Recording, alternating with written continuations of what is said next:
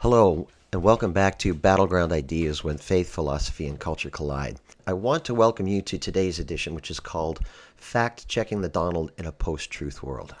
So, as the podcast develops, I realize what I'd like to do and what I hope the format becomes, and it's really going to be a matter of time, is to have the week start with a podcast that's more educational and informative and takes us through the history and background of a lot of the ideas that are happening in culture war right now. But I want to do a shorter edition later in the week that uses a current event or something that's happening in culture all around us to demonstrate how this theory actually works and how this is affecting us in life, whether we are aware of it or not. So given the fact that we have the government shutdown at the moment and President Trump's speech from the Oval Office that was fact-checked up one side and down the other, I'm going to take a couple of minutes to break this down for you and show you how this is a demonstration of what we talked about in the couple of introductory segments that I did for the podcast.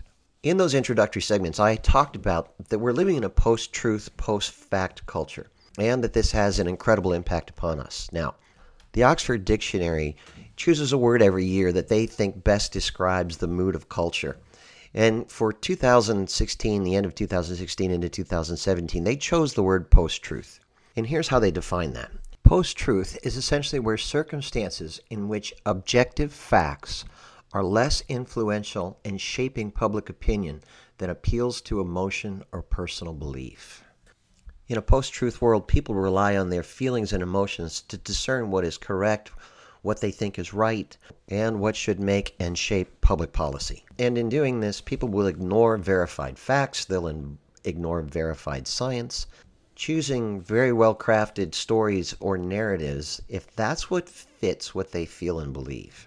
So from my perspective, there were two results from this that were, at first, completely predictable, and second, disheartening. And let me explain. Now, both the left and the right do this in this country. And this was on display to a lesser degree with the president's speech from the Oval Office on Tuesday. Even our president is not as factually accurate as he could be. And it's important to own that. Even Ben Shapiro, in his Daily Wire podcast on Tuesday, has recognized this, and he's recognized this in the past. That Donald Trump, like many people in a post-truth world, can be far less than factually accurate. And there's really no denying that. And it's important, as I said, to own this one. So here's the first part, which was predictable.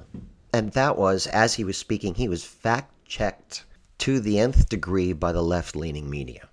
When any hint of factual inaccuracy was found, social media blew up predictably, saying that he's a liar and he's evil and he's manipulative, and that disqualifies him as president of the United States.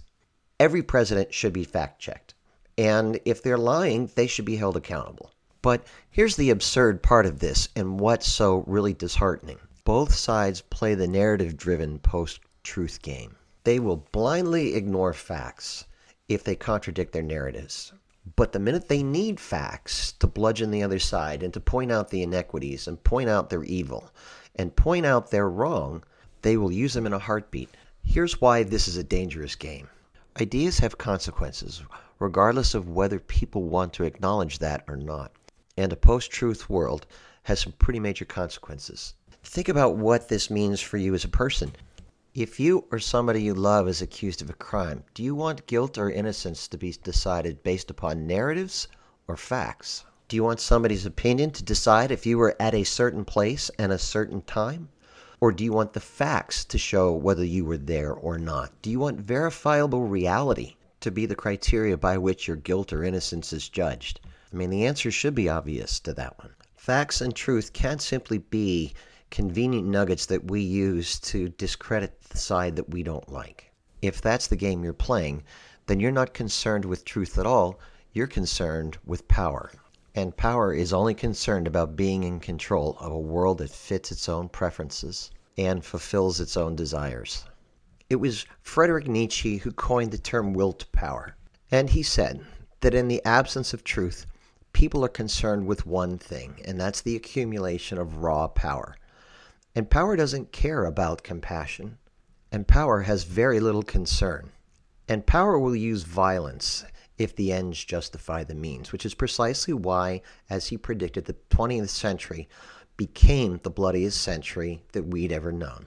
Truth is truth everywhere at all times, and facts are facts everywhere at all times. And if you're playing a game in which you enjoy a narrative and you ignore the facts that discredit your narrative and show it to be completely out of touch with reality, while conveniently using facts to discredit the side you don't like, you're not interested in truth. You're playing Nietzsche's power game, and it's a dangerous one, and history proves that to be correct. Once again, ideas have consequences, regardless of whether we want to accept that reality or not. If you're using power to promote what even appears to be a compassionate agenda, you're still using power nonetheless. And once people compete by using power, the next person in line may not use power to promote a compassionate agenda. That is the history of the 20th century. And if truth is not permitted to speak, power very may well write the history of the 21st. Once again, thank you for spending time with Battleground Ideas when faith, philosophy, and culture collide. I'm Chuck Mason, and we look forward to next week when we begin our series on an in-depth analysis and breakdown of socialism in America. Thank you, and God bless you.